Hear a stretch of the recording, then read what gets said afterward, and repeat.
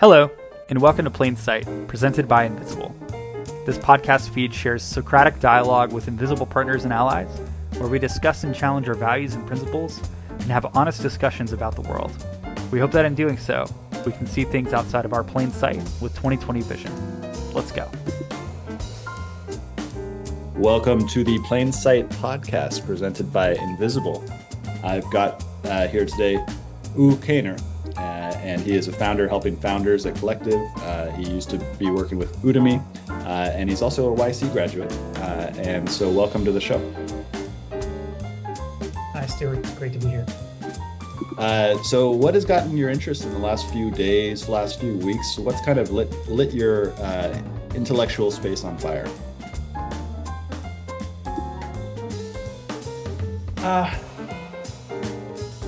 I may have a different principle compared to many others in technology. I actually protect myself from technology news. I developed this habit maybe 5, 6, maybe 10 years ago. I don't really remember. But I realized that more I read, more I try to keep up. More I get confused, more I feel overwhelmed. And also it becomes very hard for me to separate signal from noise. Thus, I don't read or follow news. I am very picky with my news resources. I maybe a handful, and when I say handful, less than 5, typically people I might follow or email lists that I might follow. And I am very picky with who I read, what I read, and in that sense, I haven't had anything that has set my mind in fire for the past week or two. However, I keep on being very impressed with AI and in its potential for future. And it is very difficult for me to stop thinking how AI can be used today or how it will affect future, if that answers the question. It does, and gives me many further avenues for conversation as well. I've tried to recreate what you've managed to create in your daily life by going on various meditation retreats. And so going for 10 days, silent meditation retreat, having that same experience of sort of distance from any sort of media. But I find that in my own life, when I'm connected to the internet, it's a sort of ADHD thing, but that's I think that's just an excuse. And so like I just get attached into this web and I don't have as much control over how much I go into it, and I'm constantly seeking new information. That does give me, I think, a lot of information, but I know from doing those 10-day meditation retreats how clear I can get when I'm in that space. And so I'm wondering, like, how did you manage to set your life up like that? How did you not fall into the dopamine kind of loops of technology? How can you stay connected to the internet, but at the same time, somehow limit yourself to not doing those things? And this could be habit. It could be, you don't actually know the reason to it. Maybe, I don't know, who knows, or maybe you're just going to confabulate, but I'd love to hear what your thoughts are on this. I see. I do. I actually ended up developing a very mindful and purposeful lifestyle. In my 20s and early 30s, I've had so much energy and so much self-confidence that I thought that I could achieve and do anything. And with that energy, I could use it in infinite directions. And that was great times. But then you get older, and sometimes wisdom follows with the age. However, I realized that my attention span is spread so thin, and I realized that rather than enjoying, I do not necessarily find any fulfillment in anything I do. So I made a conscious decision, I think over 10 years ago, and I decided that it doesn't really make me feel fulfilled trying to be up to speed with everything. Rather than that, I decided that everything I do should have a purpose. And if I'm doing something without thinking, I should very well identify if it is a natural instinct that it comes from a right place, or if it is an urge to catch up with something, or basically the reason for why I might be doing what I might be doing. And in that sense, I really decided to stop following the news. That is part because of the nature of, I think, humankind, that we like to expose things to the end, and particularly a part of living in a capitalistic culture that is also things move really fast. However, the purpose behind everything is mainly to gain capital in a way. And once you recognize that, I realized that I am, as any human being, very I fall into things and like this dopamine or whatever hell you might just maybe describe as. But I realized that if I keep on doing this, it's not going to go anywhere better. And thus, I started doing everything very mindfully. I stopped reading news. I'm not following any popular news resources. And instead, I believe if there is something that's worth for me paying attention, it will come to me. And when it comes to me, I pass it through my initial, maybe secondary and tertiary filters. And if I end up reading it, then it means that I was supposed to read it. And when I read it, I really mean it. Thus, I try to make the most out of that article or whatever I might be reading or listening or watching. A long answer to perhaps a quick question you asked, but I am trying to make sense of what I've been doing as I'm talking to you, since I've never answered this question before. And I tend to ask those types of questions as well, and I might have some more for you as follow-ups here. So, I mean, well, I would love, seeing as you've qualified the news sources so much, I would love to find out who are the actual 5 people that you follow. And kind of related to that, what are your secondary and tertiary ways of managing what's coming in? How do you actually set up those as hopefully it's not too personal, but like, how do you actually, you said you have secondary and tertiary kind of, I would say maybe walls. What are those walls? I should have guessed that this may have come up, and I should have listed a couple of names that I typically follow, but I have a separate email address where all my email subscriptions or newsletter subscriptions come into. I used to use an app called Matter, but they started charging, and I don't like to pay for something I don't think that I should be paying for, even though I respect what they do. So I currently mainly use my Gmail newsletter account to read my stuff. And the emails that I receive are either from some friends whose different perspectives and life approaches that I appreciate. I don't necessarily align with that, but that is what I'm interested in. I'm looking to expose myself to as many different perspectives towards life as possible. And you may not know the names, they're not mostly friends. I follow some financial news analysts. There's actually one analyst that I'm following. And that is because I am interested in finance in general, not only as a hobby, but at the same time to build and maintain my wealth. I am not a very experienced in finance. Therefore, I wanted to find someone who could help me with the experience part. Thus, he keeps on sending a couple of times a month an email analyzing the situation, and I read it. There is one person running a newsletter called Grit Capital, I think. I forgot her name, but I like her very frequent analysis, but she sends too many emails, thus I typically have browsed through them. Then I read that analyst's, his name's Cody Willard, and I read his analysis of how he approaches the stock market and finances.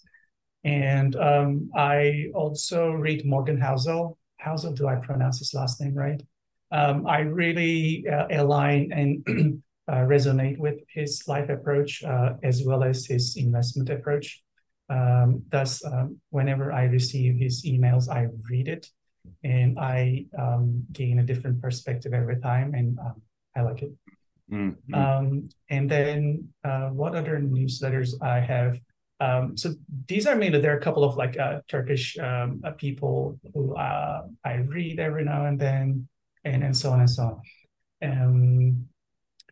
And regarding the filters, I came to a conclusion that I need to question anyone's motivation when I come across to a news resource. This could be an article, this could be a video, and that became automatic to me. When I look at a video, like say someone sent me a YouTube video or whatever video it is, I first look at the title, then I look at the imagery, and if there's anything salesy, that doesn't pass my first filter. Someone has to insist me to watch it in order for me to watch it.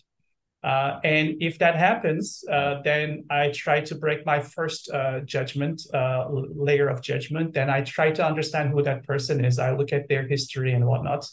And then I read or watch whatever they have with as objective mind as possible. And in times I get surprised, but most of the times I don't get surprised because they typically say something to do whatever their main motivation is, just capture attention, capture eyes to get more audience or whatnot. But in times, I think this is also a practice because I do not want to surround myself with walls. I do a lot of things that I don't think that I should be doing, so that I don't have a closed mind.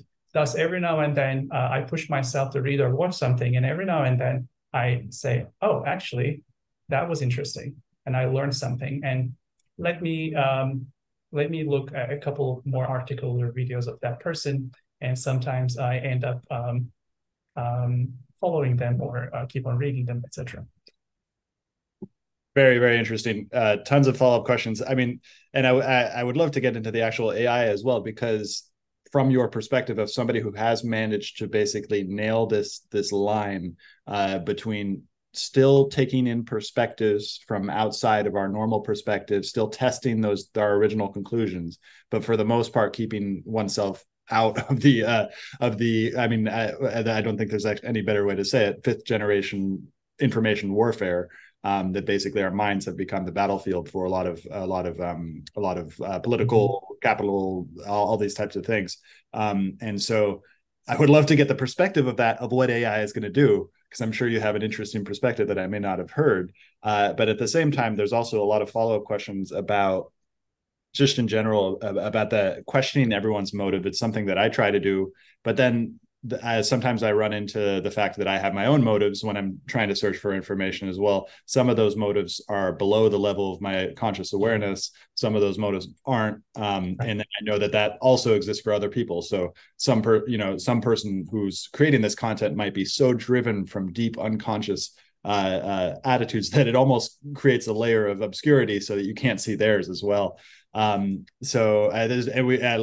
I'll leave it up to you as to what most caught your attention and what you find most interesting to discuss about what I just laid out there.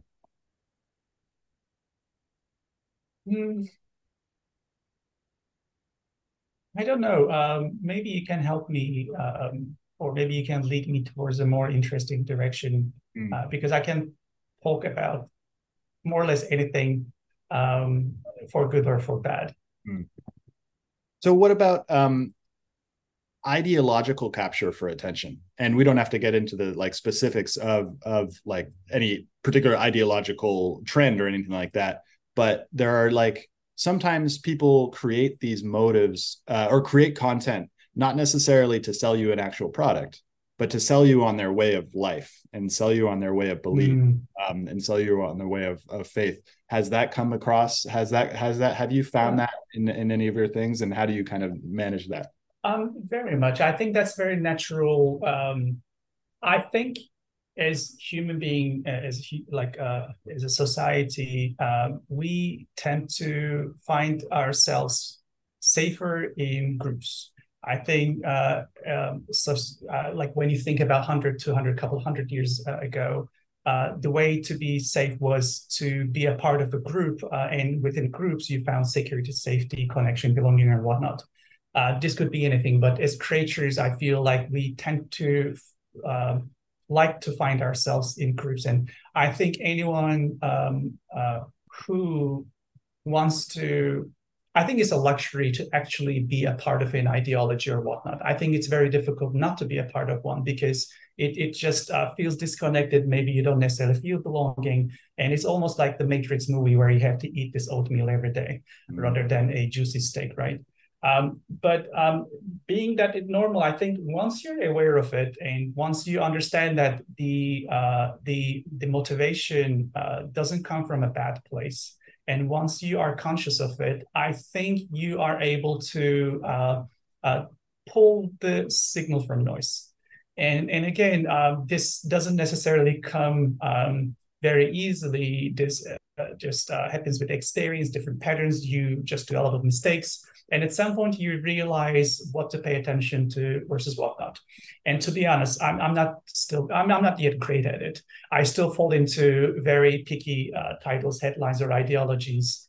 However, the way that I approach this is that one, I typically try to be aware of it and I try to acknowledge the situation. But at the same time, I like to understand a different perspective, no matter what ideology or like school of thought someone might be coming from. Because at the end of the day, I realize and recognize that the difficulties, if you look in political or in a global way, comes from creating sides and not communicating in between. Thus, I think it's very important for me to acknowledge, okay, this person is coming from a school of thought or from an ideology. Perhaps this person is trying to spread their ideology. And I think that ideology is coming from a good place, actually, because perhaps they find a relief, they find a connection, they find a purpose in that ideology. And perhaps that person is trying to spread that goodness to others without any necessarily bad intention. You not necessarily know. They might not be self-aware of whatever they might be doing. Yet when you assume that, I kind of like to observe how they think, how they see life. And there is usually something to learn. There's usually something to maybe like or not like. But I like that open mindset. Otherwise, it is very easy to dismiss everything that comes on your way, thinking that, oh, this is trying to sell, like this is an ideology and I don't want to have it. I just want to keep the practice of being open to anything. Otherwise, I feel like the progress stops. Very interesting. Thank you for sharing that.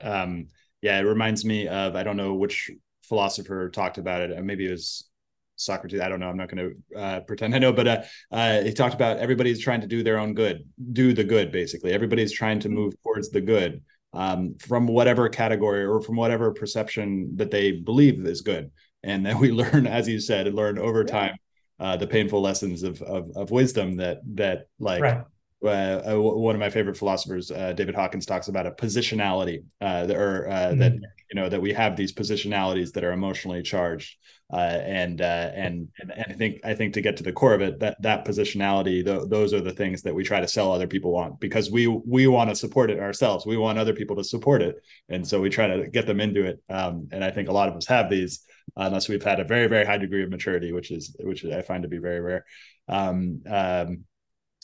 But okay, so you've talked about signal and noise, and seeing as you also have business experience, how can we better, and particularly for people at Invisible, how can we better understand our ability to pick out signal from the noise? Something I constantly try to ask myself is how, in a business setting, because we all have got these subjective perceptions of what's important, and then there are other people's perspectives of what's important, people in the business, then our customers. There's just all these different stakeholders, all of whom have these different opinions about what's right, what's signal versus noise. We can try to make it as objective as possible, but it's always going to be coming through a subjective lens. How do you manage that in business, either for the businesses that you started, or the people that you've worked with? What are your thoughts on this area? I think first two words that come to my mind are practice and time. Very much like meditation.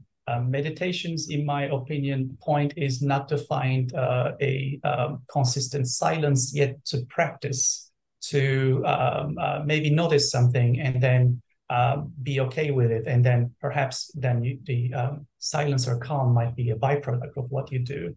And that is a continuous practice. Like I've been meditating maybe 10 years now. And I do not remember any session, and I've tried different techniques that I was fully in calm. Yet this is just a practice for me every time, and I feel like I get better and better. And once I consistently and insistently and persistently do it, it becomes a habit. Now I'm like meditating daily 20, 30 minutes, sometimes twice a day, and I feel like I'm getting better. I get a better sense of self. I get a better sense of my situation and condition. That helps me to also find more calmness in different ways, but not in a sense of pure silence and without thoughts or whatnot. And I feel like it's the same because I don't feel like we are built to, or majority of us are not built to take signal from noise right away. Some people are naturally talented at that. But for me, it was one, being aware and acknowledge the situation that there's a lot of, and there will always be noise around signal. The second thing, I just had to acknowledge and be aware of is the fact that it will always require me to do work. And from there on, it was a continuous practice for me to, when I'm talking to someone, when I'm talking about a subject, when I'm trying to get to know someone, what actually is what are they trying to convey to me? Why am I there? And that practice, when it happens over and over, whenever you talk to someone, and you at some point like get better at it. And now when someone, and it also depends where you are. I lived in Finland for almost 10 years. And in Finland, people will give you sometimes, like most of the time, the essence of what they're trying to give straight and directly. But living in a culture like US, which is very rich, but I think the signal and noise ratio is a bit different here. I have to maybe hear 5 sentences just to try to understand what is the message I need to hear here. So it's a bit more mental bandwidth I have to spend. Yet I think with practice and with time, it becomes easier because once you know someone, it also helps you to at least come up, be better at understanding what they're trying to say. Or once you like be more aligned with the culture, it makes it easier for you to understand what they're trying to say. Same at work with your colleagues, more you know them, more you understand the company's culture and the values, it gets easier and easier. And again, it's a practice and time. In time, you get better, hopefully. Yeah, that's excellent. So again, it comes down to relationship and the way that relationships are structured and that relationships take time. Everything takes time, at least not from a deeply philosophical level. So, okay, well, now I would love to get into AI and your understanding of it. Particularly, how are you using AI? And let me just set this up a little bit more because we talked about how I have this perception that I have this way of interacting with the internet where I'm constantly on it as long as I'm connected to it. And so I've thought about, and I've tried going on meditation retreats, but I come back from meditation retreat, I go back into it. And then, so I was thinking, well, so once we have AI and once we have autonomous agents, then we can do a meditation retreat where it's like a meditation work retreat where the only thing that's allowed to get access to the internet is the autonomous AI agent. And then we basically stay outside of it. Because what I'm trying to get at is that oftentimes I go on these meditation retreats and I have the quality of my ideas is much better. And I can write those ideas down. But what if we were able to put a barrier between us and this dopamine rush, and then essentially have this AI agent? And so this is kind of like a long-winded way of trying to get to the point, which is that essentially, how are you with these filters that you've put up? Are you using AI in your day-to-day life? Are you mostly asking it questions, or are you actually getting work done with it? What's your day-to-day interaction with AI? And later on, we can get into where you see it going. Yeah, a lot of good questions and things to ponder there. But for me, as a person who is not native English speaker, the AI has been a life-changing thing because I don't have to spend half an hour to write an email or something. That actually has been life-changing because the amount of time I realized that I've spent to write something has been like crazy. Like I would sit in front of, because it's also a cultural thing, especially when you're trying to write something like to someone, maybe you're just getting to know, or maybe to your investors, maybe to your colleagues, someone you care about. I ended up spending 15 to half an hour to write a single email sometimes. And but with AI, thanks to that, I just like write a couple bullet points and just give a tone, and then I get it out. Like I get something quick enough and good enough, and I just make quick edits and send it. And that actually saves me typically hours every week. And that has been the best use case, not only for me, but also my brother recently moved to the US. And I think it has been life-changing for him too, because his communication has been very much easier compared to what it could be. So I think this is the first use case. The second use case I typically have with AI is I ask opinions. One thing I realized, and I think I've heard this from other people as well, like I think there was, I think the gentleman's name was Derek Shivers. He was talking about his advisors, and he was in one podcast with Tim Ferriss. He was asking, who are your mentors and how do you work with them, or something along that line. And he said that he just goes to, just opens an email and just starts writing it. And then once he writes it, he thinks what the other person would already say to his email, and then he wouldn't send email at all. So that was a very good way of understanding that you actually know, like the wisdom that you need or you're looking for is likely in you. However, you need someone to bounce back and forth ideas with. And I like AI very much to have non-judgmental conversations, no matter how silly or things I may say, or how weird grammatical or pronunciation mistakes I may make. Without judgment, it will answer me. And while I'm having a conversation with it, actually, I will figure out what I was looking for. And that is the second best thing that I like. And majority of the time, I feel like people are looking for something magical as an answer, something very different. However, in my philosophy, typically the best answers are the most obvious ones. And when I ask something to AI typically gives me the most obvious answers. But when I hear it from someone else, it just makes much more sense rather than me coming with it. So I think that ability to have a conversation with AI has been very helpful to me. But this is me personally. Well, and that's actually exactly how I've been describing it. I have another idea for as these so as soon as ChatGPT came on in November with 3.5, I was like, okay, I want to use this to finally learn how to teach me how to code, because learning how to code has been so challenging. I've tried it many times, but the payoff of learning this I think is huge and is getting more important. And then I tried to get 3.5 to do it, and it couldn't do it. It made a whole bunch of mistakes. And then I think it was in December or January, they came out with GPT-4. And I tried the same thing, and it worked with very few errors. And I got it to code like an actual thing for me. And so I'm thinking so the reason why I brought that up was that you just talked to that Derek Sievers, who's I've learned a lot from, particularly around spaced repetition memorization. So he uses the rubber duck debugging method. So programmers use a method called rubber duck debugging, where they get stuck on a coding problem and they have a rubber duck on their desk and they tell the problem to their rubber duck, and in the process then get it out and they realize the problem and everything like that. And so now I've been talking about it like this, as like GPT is my rubber duck debugger, but for business problems as well. And it's like so helpful having something that simulates intelligence, and I can bounce things off of, and actually gives me really, really good ideas. But as you said, I hadn't thought about it in that way, that they're obvious ideas. And that's the strangeness of what it is. And I have a sort of tangential question that just came to me, but what do you think the philosophical implications of this are, that we have this thing that's just like so intelligent. Like, where does that take humanity? Where do we go from here? Not only in productivity, but there's also kind of a spiritual element. A lot of people are talking about AI from the spiritual lens with all crazy sorts of different ideas about what it is, what it represents.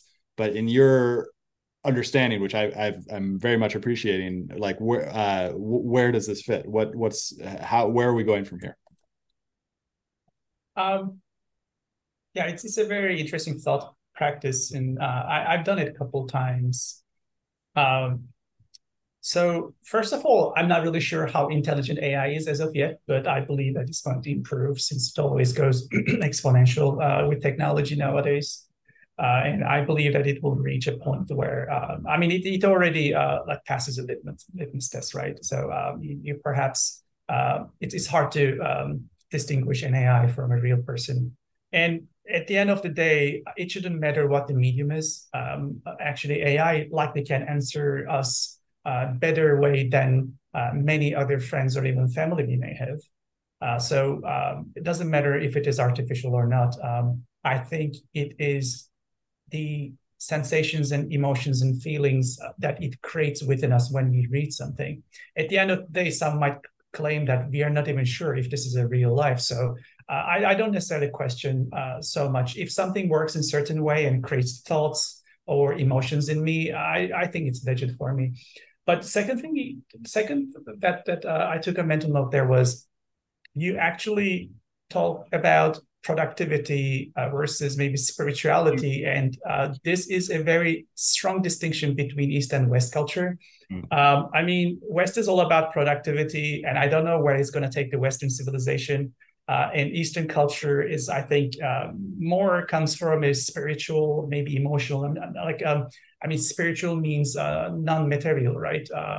And everything is material in the West, and everything is spiritual in the East, if we wanted to put that in stereotypes. I'm actually very curious what East is going to do with AI. I mean, I know what West is going to do with AI. It's going to like squeeze the hell out of every productivity, and it's going to try to push the resources cheaper, labor cheaper, whatever like they want to do, and then perhaps like progress in expense of life life quality of people. But I'm very curious how Easterns are going to react to AI or what they're doing. I haven't actually had much insight into it because majority of the I don't want to say noise, but noise is not in that sense. Like majority of the buzz comes from the West. Most news comes from the West. But I will be very curious to see what kind of different use cases AI will bring up with East and how it can actually contribute to our spirituality as well. At the moment, I can talk to an AI, I can assign it to a persona, and I can talk the deepest things I might not even be able to talk to my therapist or wife or friends or family. However, I feel like we're just at the beginning of this journey, and I'm very curious to see what other non-evident outcomes of AI we will recognize. That is a very interesting, and it makes me think that I want to start tracking that basically about how different cultures are using it, and it brings it back to that kind of like meditation work retreat, because I earlier was talking about a meditation retreat that was like the sole purpose was productivity, but we've been talking about this productivity versus spirituality as a sort of distinction. But I know myself, and I know from talking with Francis as well, that and a lot of other people who really vibe with the reading philosophy and how important that is, and reading spirituality and how important it is to how to contemplation and how much better that makes us at business. And so at productivity, which is wild. And that's actually why I'd love to hear your thoughts on that. Like where do spirituality and productivity meet? And because go for it. No, I mean it's crazy. It's such.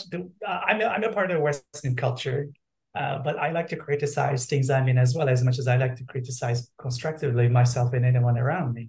But how we're taking everything and try to associate it with productivity. That is antithesis of spirituality, in my opinion.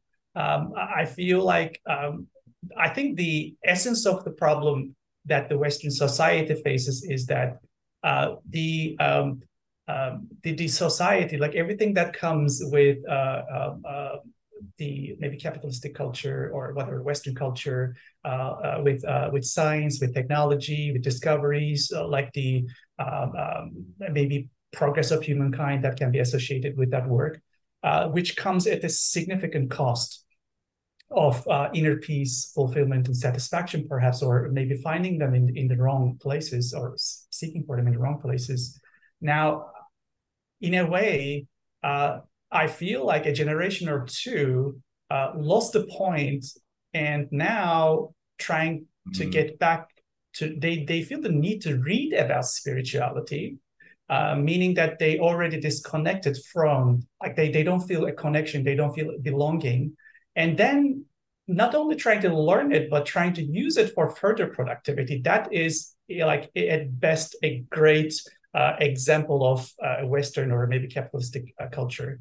I don't think that spirituality should be used for productivity.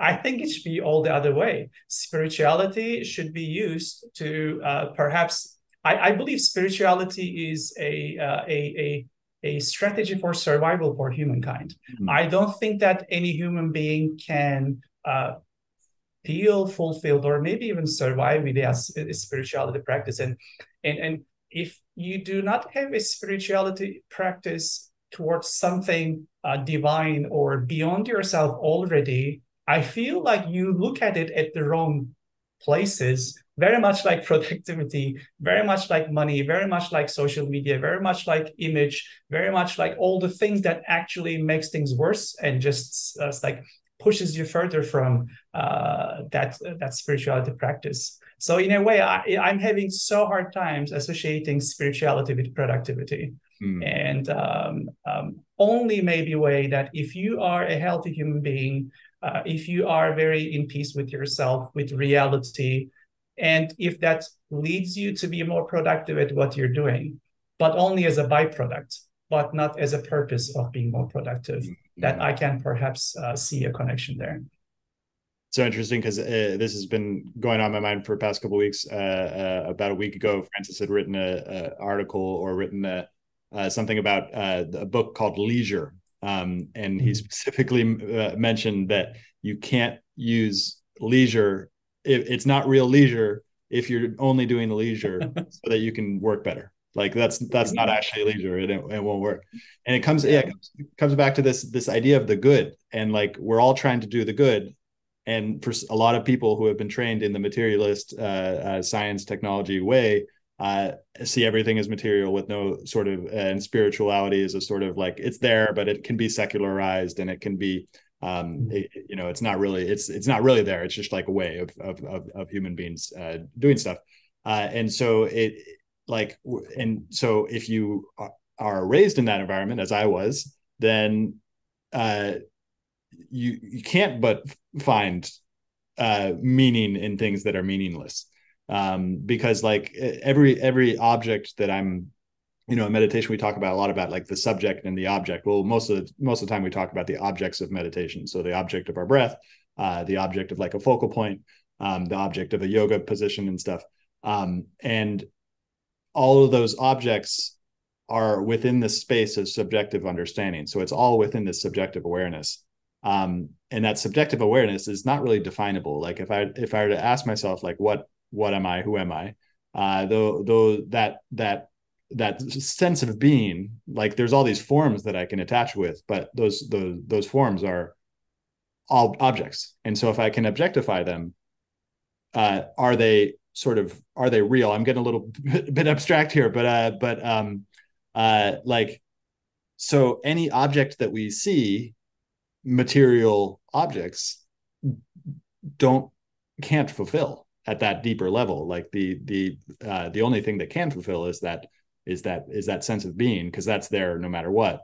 I went pretty far off there. But what do you think? That's the, I think, point. We just see where things take us. But I think is, again, like if you think about the meaning of spirituality or spirituality being non-material, I feel like it is very difficult to achieve it via something objective. I think in its essence, it is not objective. It shouldn't be bound to any object. And I think the practice of it is to relieve or let yourself from having a need to find connection to material things so that you can actually be fully open and enjoy things beyond. And again, this is, I think, a challenge for our and perhaps upcoming generations because human mind tries to um, make make objects of everything, like in a way that we try to put things in patterns. We need to make like it's almost Ellen Watson is one of his books says that like humankind is almost like it's trying to create packages out of water. Like no matter how much you try to make like a box out of it, it's not because it's going to go away. And I feel like this is something similar. You cannot really make objects out of spirituality, and anything I feel like you're trying to like anything or any spirituality that you're trying to achieve, like anything spiritual that you're trying to achieve through a material, I feel like it's prone to fail because it almost feels like you have the need, but you're looking for it in the wrong place. Then you will worship money, then you will worship belongings, then you will worship status, then you will worship stuff. However, it is less about the technique, but more about having that understanding and letting be something that beyond that. Because I feel like material is limited. And I feel like life is too short to limit yourself within the boundaries of material. And I feel like you need to find in your own way that is fit for your culture and personality to go beyond it. Because once you get it, it just opens the doors for further things. Because mental, like mind is limited, versus spirit is infinite. Very well put. I loved what you said about Alan Watts saying that humankind is trying to create packages out of water, because that's exactly what we did. We created bottled water. But I guess the ironic thing is that that like the plastics themselves are going to last thousands and thousands and thousands of years, but compared to the infinite of time, they will disintegrate, and they still are under that basic principle of life. Right. So it's wild. It's so interesting. Okay, well, let's go into it then, because we've been talking about spirituality. We've been talking about the fact that you can't objectify these things and find meaning in them. Where does AI get placed into this spiritual realm, if at all? We can talk about it as a spiritual advisor, because we can many people are coming to it with life questions. But what do you think about this idea? Can we, as an object, is it an object? Because is it formless? What do you think? Good question. I think one obvious way to think of AI as a companion where you could have spiritual discussions, or maybe have some conversations where you can have spirituality.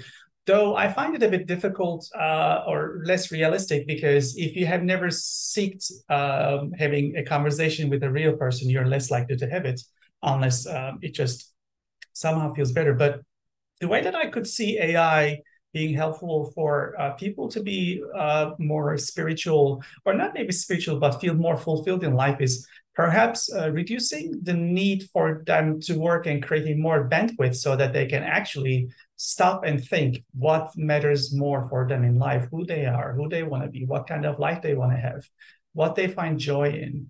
How, like, if AI did my work for me, like if the day comes and AI does my 90% of my work, will the society feel that 90% into 100% and get me to work more?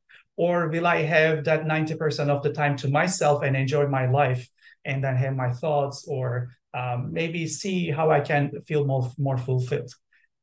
In my experience, likely we're going to be pushed. So no matter how much AI helps us to be more productive or efficient, likely the rest of the time will be pushed, because no one wants to pay you full-time salary to work 10%. Likely you're going to end up doing more work. That might be a bit concerning, but I still want to think that there will be a phase until this is saturated, that people perhaps might be able to find more time and benefit for themselves and actually start or maybe think more existential questions, think about more themselves, think about life, think about what gives them more fulfillment, joy, etc.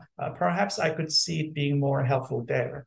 On the other hand, I think it doesn't matter if someone, if it is AI or a person or whatever it is, just you might talk something divine as well, if that is not different from AI, because at the end of the day, you're perhaps answering yourself. But if there is a medium created for people where AI helps them to discover something about themselves, I think this could be valuable as well. But I don't think that it's going to go through productivity. Because if I observe humankind and society, we tend to occupy people 100% plus in times. Yeah, it's a super interesting avenue for inquiry, and I'd love to do it with you in the last 10 minutes or so. Is that because I haven't had this space with somebody else who's thought deeply about this in a way. So let's like play through it. So you said, and I think you're right, that if 90% of our work disappears, then that means that it'll just get filled with more work. But if all of that is automatable work, then that's work that we don't really necessarily want to be doing anyway. Nobody else wants to be doing anyway. And then, so at what point, then basically we as people in our work lives are solving higher level kind of meta problems from a much higher level. If we don't have to, I'll try to give an example of today of what I was trying to do. Just fooling around with Notion, our knowledge management base, fooling around with Notion, trying to format one thing into another. It's just spending a ridiculous amount of time just moving pixels on a screen. All that's going away. Maybe not this year, but maybe in 5 years, maybe in 10 years, definitely it's going away. And so if I play that out, then, over time, I'm going to then spend less and less time doing that stuff, which is interesting in a way of focus of okay, I do have to focus in order to do this so that I can get this job done. And that's interesting. And that sometimes the creative problems are much, much more obtuse and harder to think through. And I almost prefer doing this kind of manual, pixel work, because those problems can be trickier. So there's this question about the problems themselves and working on creative problems. But then there's also the question of okay, if 90%, then who actually is doing the work besides the AI? If it's just the people who own the businesses, what will work change into, and what will, it seems very hard to peer into what will happen, because a lot of people say that the only people who will continue to have capital will be the people who know how to invest that capital into businesses and then own those businesses. But it's hard to peer through that. What actually happens in that point? Do you have any thoughts on either of those questions? It's hard to predict what it could look like. It just depends on how the technology is used, who uses it, etc. But one thing I recognize, at least being in this life for a couple decades, everything is cyclical in a way that assume in 10 years we came to a point where AI takes care of majority of the work. I am very confident that the differentiation will come from we use real humans. And I feel very much now analog, I don't know, LPs or cassettes or whatever. I was born in 80s, so some might not be familiar with those, but now them becoming a thing and people going feeling some sort of romanticism towards the past. I am more or less sure that there will be a balance to catch there. It is the thing, especially with the Western culture, we have very sharp ups and very sharp downs, which I feel that creates us to innovate and go further and faster. Yet we sooner or later find the way. And I'm sure that with AI, we're going to go as high as we can and we're going to exaggerate. And then at some point, we're going to go all the way down. And I'm hoping that those sharp edges will soften up at some point and we're going to find the balance. But I don't know how quick we're going to find it. And I'm not really sure what the world or life is going to look like then.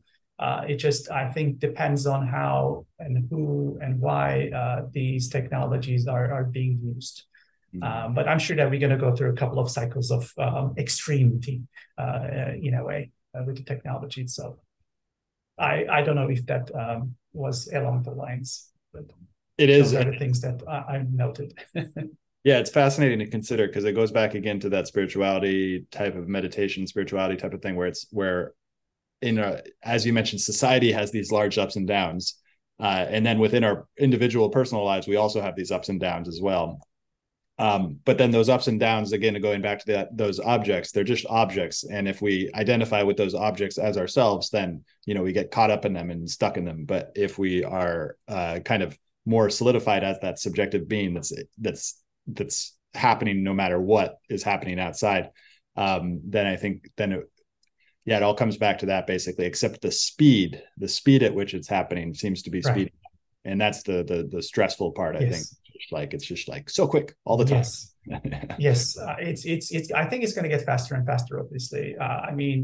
It's evident that things got easier, things got faster, things got like the bar keeps on dropping for people to do, which comes with an advantage of creation becomes easier and innovations increase, but it comes at a cost because you use your resources as a human, as a society faster, which likely will drop the lifespan of us. Because I think I don't remember where I read or heard that, but like species, there were two fish species. One was really fast to grow, really fast moving, but then the lifespan was much short. The other one was very slow, but then the lifespan was so it's we have a set amount of energy, we have a set amount of thing, and if we increase the speed, the lifespan will drop. If we decrease the speed, like the lifespan will increase.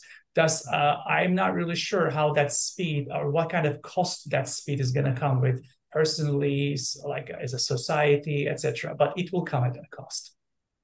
That is super interesting. And it makes me think about cancerous growth as well. This might be an oversimplification, but the fact that cancer is just like cancer is growth gone wrong. So, like your liver is creating cells all the time, and then cancer comes in and creates just a whole bunch of cells.